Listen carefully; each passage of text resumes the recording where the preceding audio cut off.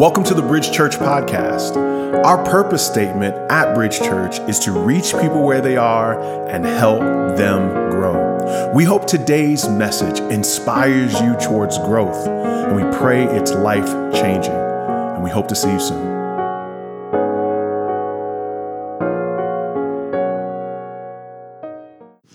Praise God for our worship team, and praise God for you for tuning in. I know that Zoom and Facebook and YouTube can become laborious in nature. And so we praise God for you tuning in. And for those of you that are watching the replay, we praise God for you as well as we continue in our series about emotions called I Feel a Type of Way. Let me read to you a quote from Dietrich Bonhoeffer. He says, "Sin wants to be alone with people. It takes them away from the community. The more lonely people become, the more destructive the power of sin over them." One of the things that you have to understand about the nature of sin is that it is a violation of relationship. It is intended to cause you to isolate yourself, distance yourself from God. The Bible says that Satan comes to steal, kill, and destroy. One of the things that we might mistake in that word is that in some way Satan wants to destroy your life. Listen, Satan wants you to enjoy your life. He just wants you to make sure you're not close to God. He'll do anything he can do to make sure you don't get intimacy with God. In many ways, sin causes a broken fellowship with God, and it causes a broken fellowship with man. It destroys our intimacy with one another as well. You know, there are times in my marriage when I have had moments where I've been frustrated. My wife has been frustrated. And we have found ourselves putting ourselves in a position where, you know, I know that I said that thing and she knows she said that thing, but we're at a place right now where we simply don't want to talk about it. And then finally we discuss it, and then we're better. But the truth of the matter is that there comes a point where there have been days when we just didn't talk, when the thing between us became icier, cold, distant, hard. And those have been some of the scariest moments in our relationship, when we couldn't talk about it, when the issue was too deep, when the pain was too much, and the issues were too real, the burden was too heavy. We just couldn't talk about it. And if our relationship was like an emotional home, we've decided that there's a door we just don't open. Have you ever been to somebody's house? I've been to some people's houses where they just don't go in that room. You know, we just keep that door closed. And it's been closed so long that you can presume that it's a wall. But in reality, you've walked past it so long, you think that that wall is there, but it's actually a door, a place to commune, a space to relate to one another. And in many ways, relationships can get that way, where we say we just don't go there. We just don't talk about that. Here's what's true. True confession is needed for true intimacy. You cannot have an authentic relationship if you're not letting the person inside of you and you're able to talk about those deep issues. That is not only true of a marriage, not only true of a friendship, not just true of fellowship with man, it's also true of our fellowship with God.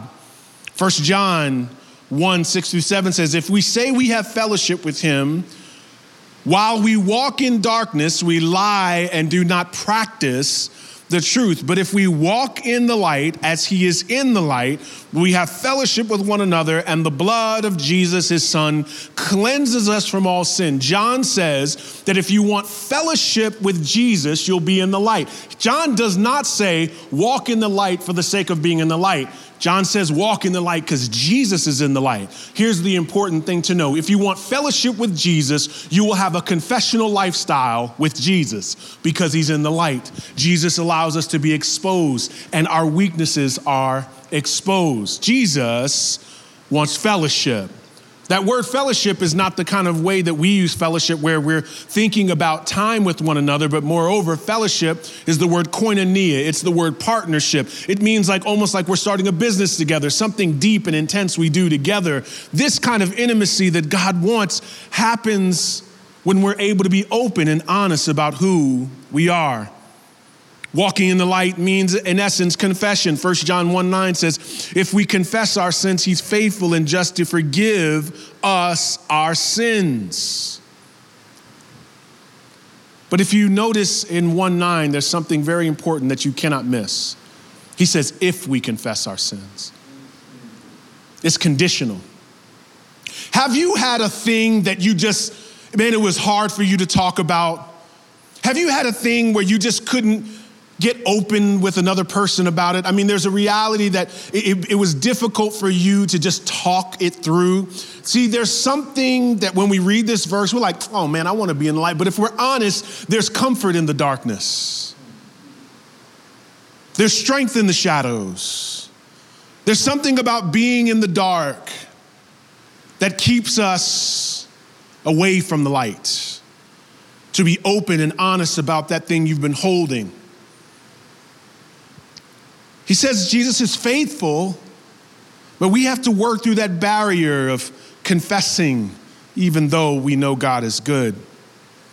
It is when we are lurking in the shadows, when we have a relationship where we cannot talk, when there is distance, that we begin to feel guilt. Guilt is a feeling that tells us we did something that goes against our values, or that we did something wrong. Guilt acknowledges there's light and there's darkness. Guilt tells you, I'm not in the light. Guilt says the truth is right there. Now, understand that guilt is a feeling, but it is also a consequence of actions. In other words, you can be guilty but not feel guilty. I know people like that, amen? You know people like that? Where they feel justified in what they've done. So even though you think they're guilty, they don't feel guilty about things that they're doing. It's very easy for us to get into that distance from feeling guilty and knowing that we are guilty. And we'll talk more about that in a second, the distance between feeling guilty and being guilty. But beloved, understand this, you can feel guilty, but also not be guilty. I don't have time to delve into this as a subject matter in the issue of guilt, but I just want you to know that there are some of us that carry around the guilt of other people who have shifted their blame onto us, and we've been carrying it for years. Montel Jordan, if you know the singer R&B back in the 90s, he's now a preacher and a pastor, and one of the things he mentioned in a book that he wrote was that he was molested when he was young.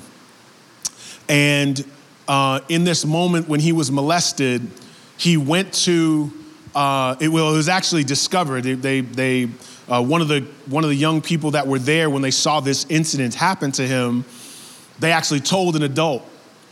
And when the adult heard about it, here's what they did. They said, why didn't you tell anybody?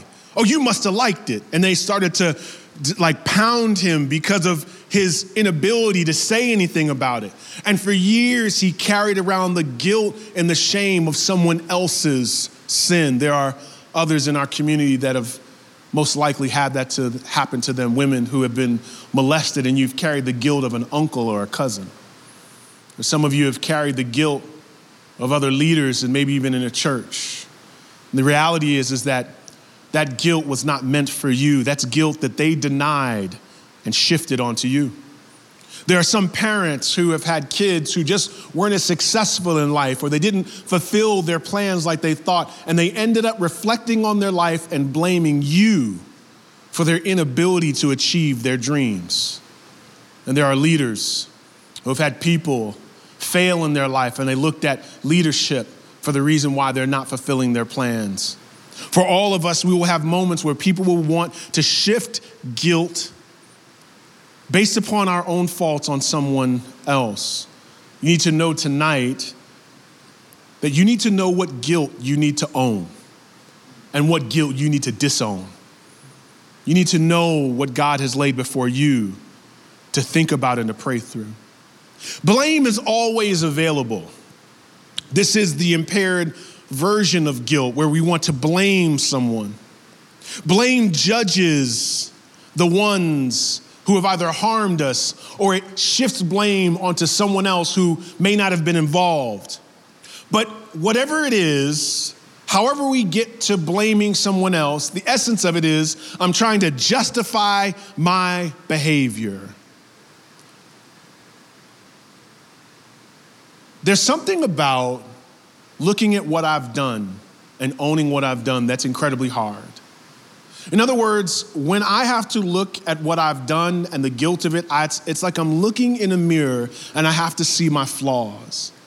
When in reality, it's much easier to look out the window and see the flaws of others. The truth is that guilt, blame, they go hand in hand at times. We see this going back into Genesis chapter 3. You remember last week we talked about this briefly. We said that Adam was being confronted by God, and he said, "Who told you you were naked? Have you eaten of the tree of which I commanded you not to eat?" The man says, "The woman you gave me, well, she ate the fruit of the tree." Then the Lord God said to the woman, "What is it that you've done?" And the woman said, "The serpent deceived me." And so you continually see the shifting of blame onto someone else. The truth is that it's hard for us to carry the guilt of what we've done. And we look around to others to own our sin. What we see there is that there is always a tension inside of us to look at someone else and think, you are the reason why I am not who I think I should be. You are the reason why I'm sinning. If I was not in this condition, I would not do what I would do. That is not just a problem of Adam, that's a problem inside of you and I. To shift the blame. Now, as we understand the nature of blame, we have to understand some definitions here so that we could understand the depth of guilt. Guilt and shame have their differences. We talked about shame last week.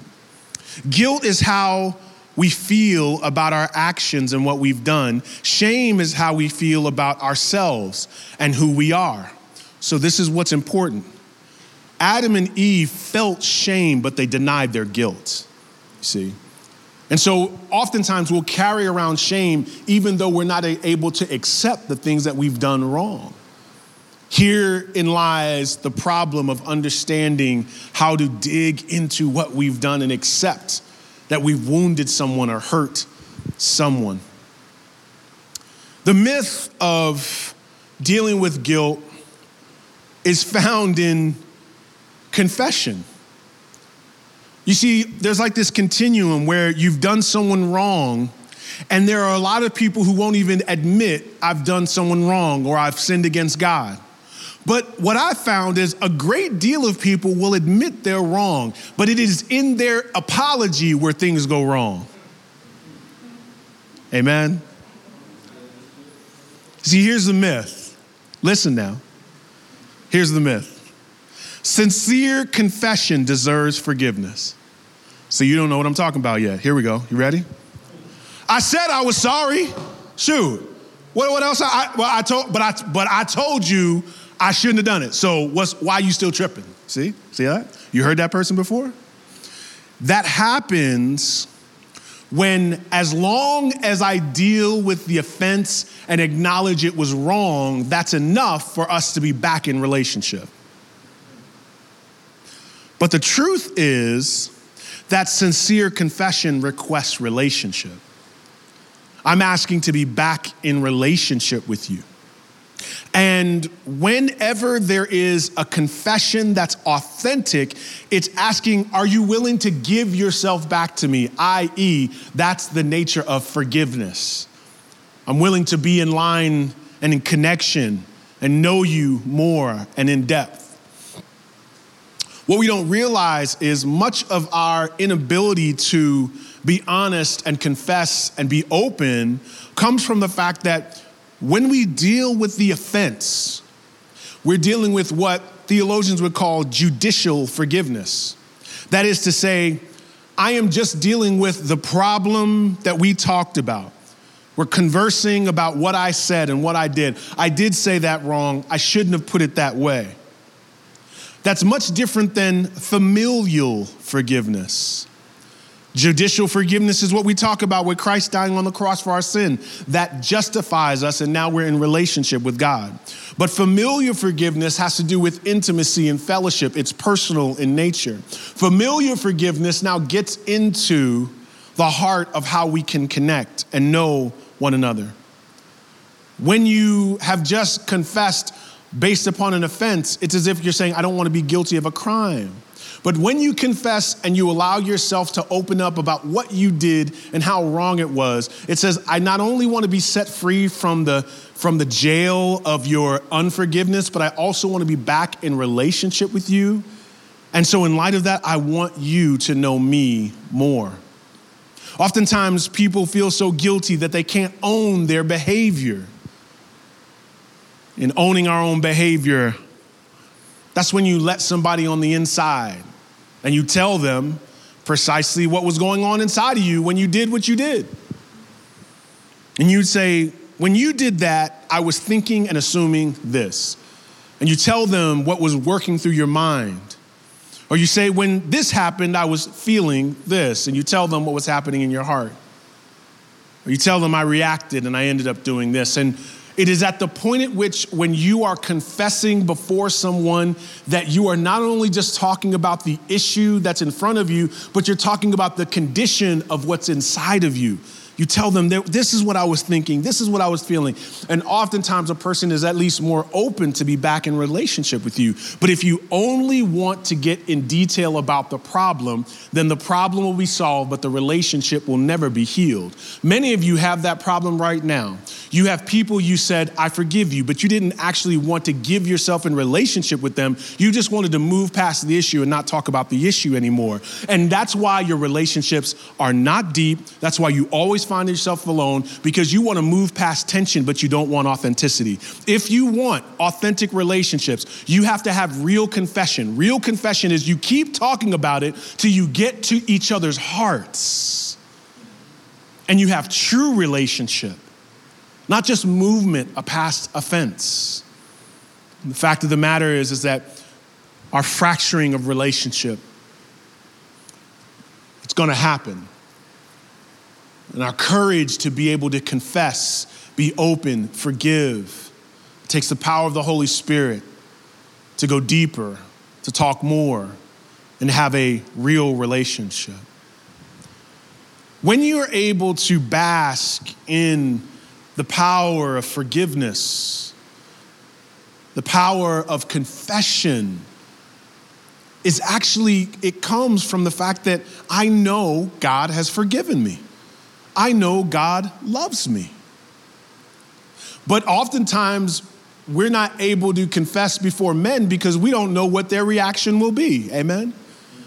So if I am honest with you, what will you do? Will you use this against me? The fact of the matter is, our confession of our sin before men should not be based on the man's reaction. It should be based upon what God did for us. The only reason why I'm open and honest with you is not simply because I want to be just deeper, although I do want an in-depth relationship. But the fact of the matter is, the fact that I said that about you and I shouldn't have said that about you has more to do with me and God than me and you. And when you operate with that kind of pattern in your life, you will have more depth, more sincerity, and more real relationship in your life, as opposed to a fragmenting, surfacey lifestyle, which many of us live. When we consider our relationship with God, Psalm 32 says it this way: blessed is the one whose transgression is forgiven, whose sin is covered. Blessed is the man against whom the Lord counts no iniquity, and whose spirit there is no deceit. Here, David had slept with Bathsheba. And when he slept with Bathsheba, and he had Bathsheba's husband killed by being put on the front line of an army, he is now acknowledging what was going on inside of him when he was not able to confess, but he starts off the psalm acknowledging the blessing that comes with knowing that God has forgiven us. He says, blessed is the one whose transgression is forgiven, whose sin is covered. Blessed is the man who against the Lord counts no iniquity and whose spirit there is no deceit. If you notice there in Psalm 32, David is actually dealing with the multiple ways in which you can talk about sin. You see, if you notice there, he says first, blessed is the one whose transgression is forgiven. And the word transgression in the Hebrew is the word pesha, and it actually means willful rebellion against a given standard. Essentially means that I have crossed a line I shouldn't have crossed. He goes on and he says, blessed is the one who the Lord counts no iniquity. And iniquity is one of these things. It's the word awan, and it relates more to an inner character, pointing to the twisting and intentions of the heart. It gets at who we are. The interesting thing about iniquity, though, iniquity is a picture of planning sin. Iniquity is not like you fell into it. Iniquity is you planned it. And do you remember that? Do you remember when you used to plan sin? I know where you're at now with God, but do you remember when you used to plan sin? Remember when you had sin on the radio and you were driving to sin and you had sin on ice and sin was in the back and sin was in your mouth? You remember that? I'm just saying, do you remember those days? Back way back in the day. Like you were like, I'm sinning tonight. That's the goal, sin. Like iniquity, iniquity is when I have actually decided I'm prioritizing how I can enjoy my life, and sin is what I've decided I would do. Now, I'm messing with you because you know why? Because there was a time when that defined your life, but that's still a part of your life now. There's a part of your life where sin is not just a reaction, it's a plan. You see, David planned to have Bathsheba's husband killed. David planned to have Bathsheba come with him. David had it all planned out. And now in Psalm 32, he says, oh, praise God. Blessed is the man against whom the Lord counts no what? Iniquity. Oh, I'm so blessed that God didn't remember. God tossed away that plan. And every time, you see, the word blessing means a divine pardoning, a divine blessing. Every time that we ruminate and we resonate and we think about all that we did against God, and we carry that guilt and we don't remember that God is there waiting to not have that count against us. There is the blessing of confessing. The blessing of being honest before God. The blessing of getting out of those shadows. The blessing of getting out the darkness. The blessing of walking in the light, because Jesus is not like that friend that you were honest with and they were mean to you and they used your words against you. No, he wants to not have that iniquity count against you. He doesn't want you to carry your guilt. And so David says, he starts off Psalm 32 saying, such a blessing, oh, that you don't count my sin, such a blessing. And he talks about sin and transgression. He talks about iniquity. And then he says in Psalm 32:3, he says, listen, for when I kept silent, my bones wasted away through my groaning all day long. For day and night, your hand was heavy upon me. My strength was dried up as by the heat of summer. Understand, church. David says, I was lurking in the shadows and I saw the light and I found myself unable to be honest. And he says, there were times during the day and there were times at night where I felt the heaviness of conviction and I could not operate the way I wanted to. I could not enjoy the benefits of my sin the way that I wanted to. Church, people of God, If you are sinning and you don't feel the heavy hand of conviction, you should be afraid. In other words, when you did what you weren't supposed to do, notice what I said before about guilt. Like, we don't all feel guilty. I was talking with my wife about this last night. She's like, well, we shouldn't feel guilty. I was like, no, we should feel guilty, amen? We should be scared when we don't feel guilty. You should feel guilty. It's the consequence of that guilt that Jesus took. But he still wants you to feel guilty because guilt is a good thing when it leads to repentance, 2 Corinthians says. No, I want you to feel guilty. I want you to know what you did. I want you to know the weight of what you did. And he says, when I was not walking in the light, your hand was heavy upon me. Let me just tell you right now, some of you, because of COVID, have become more distant to God. You're out of fellowship. You needed Sundays. You're out of fellowship, and now you're doing things you know you have no business doing. You are walking with people you know you have no business walking with. You are saying things you know go against the hand of God. And the reason why you've had more boldness in your sin is because you're out of the warmth of fellowship. You're out of you're not in the community of the saints. And so you're isolated and you're alone. And you don't feel that heavy hand of conviction. But understand, church, that, there have been times in my ministry when I've seen people walking away from God and I've gotten frustrated. Like, man, why would you do that? And over the years, my heart has moved from frustration to compassion.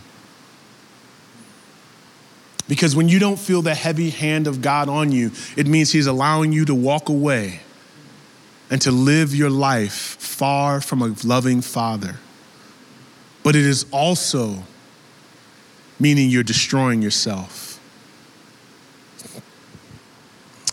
The story of the Eskimo capturing the wolf is a poignant story of how sin captures our heart. You see, an Eskimo in Alaska, they do not find themselves in any need to fight the wolves. What they found they can do is they can take a machete and they will take blood and they'll dip that machete in blood. And they'll wait till the blood gets frozen. And then they'll dip it in blood again. And they'll wait till that layer of blood gets frozen. Then they'll dip it in blood again. And they'll wait till that layer of blood gets frozen. And then it'll be blood on blood on blood on blood, frozen. When that wolf smells that blood, it will come to that machete. They put the machete in ice, they stick it up in the air, and the wolf begins to lick at the blood. He licks at the blood, he licks at the blood, and the warmth of the wolf's mouth is now melting the blood. He licks at the blood, he licks at the blood. But before he knows it, as the blood is melting, he notices he's losing some of the taste because it's melting away. But all of a sudden, he gets a fresh taste of blood. It's warm. And he drinks the blood, he drinks the blood, he drinks the blood. And the blood of fish, which is what it was dipped in, the icy blood of fish was what he was drinking, now is being met by the warm blood of his wolf. The wolf is drinking his own blood. He drinks and he drinks, and now he's licking a machete, and his tongue is numb from all that ice. And now the wolf destroys himself just from being set up by blood. And the truth is that in many ways that wolf was drawn towards blood and it killed him. Christ wants us to be drawn towards his blood so we can have life, so we can know him personally. Many people are walking away from God and they're not enjoying life. They're experiencing death. Right now, you have a friend. Some of you know people. You're mad at them because they've been walking the way of God. I want you in the name of Jesus to start feeling compassion for them. You're mad because they don't confess. They're not confessing because they enjoy that blood right now. Pray for the heaviness of conviction on their life. And for you feel the tension of walking away from God. I pray that you feel the heaviness of conviction. I pray you feel that heavy hand on your life. I pray that you know that God is chasing you down. The Bible says in Isaiah 53, 4-6, he says, surely he has borne our griefs and carried our sorrows. Yet we esteemed him stricken, smitten by God and afflicted. But he was pierced for our transgressions. But listen, he was crushed for our iniquities. Upon him was the chastisement that brought us peace, and with his wounds we are healed. All we like sheep have gone astray, and we have turned everyone to his own way. And the Lord has laid on him the iniquity of us all. Every plan that we plan, it's been laid on him. Every lie that you've told, it's been laid on him. The problem isn't whether or not your sins have been laid on him. Have you experienced the freedom and the blessing of forgiveness and knowing that guilt does not have to be carried by you? It's been laid on him.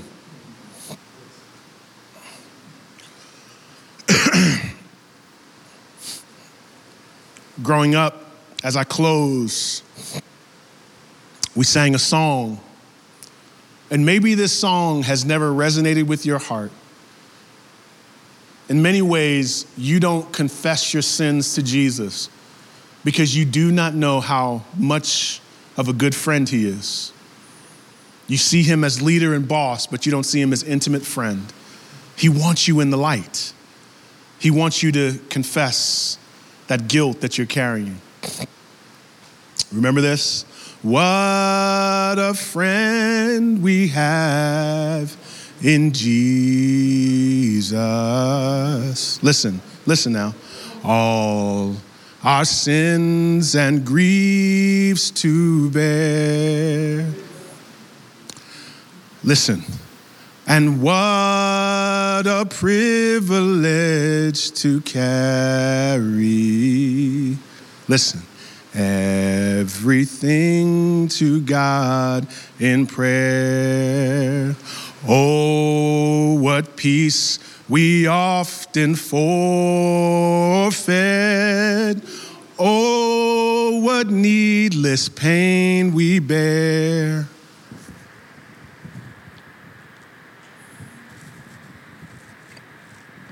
All because we do not carry everything to God in prayer. Father, there are people walking away from you tonight because they're unwilling to see you as so good that you would want to sit with them after their plan for sin. The scandal of the gospel just doesn't resonate in our hearts because we don't know the blessing of forgiveness. Tonight, Lord, let us feel that privilege to carry everything to God in prayer. In Christ's name we pray. Amen.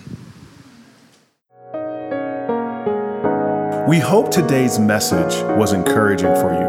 We'd also love to hear how God used this message to speak to you.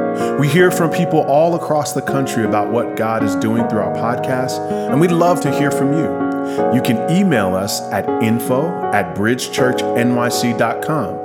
You can also find us on Facebook and Instagram. Our handle for both of those social media outlets is @bridgechurchnyc. Our website is bridgechurchnyc.com. If you're in the New York City area, we have services at 4 p.m. and 6 p.m. on Sundays at 98 Fifth Avenue in Brooklyn, New York, right next to the Barclays Center. We are praying for you, and we hope to see you soon.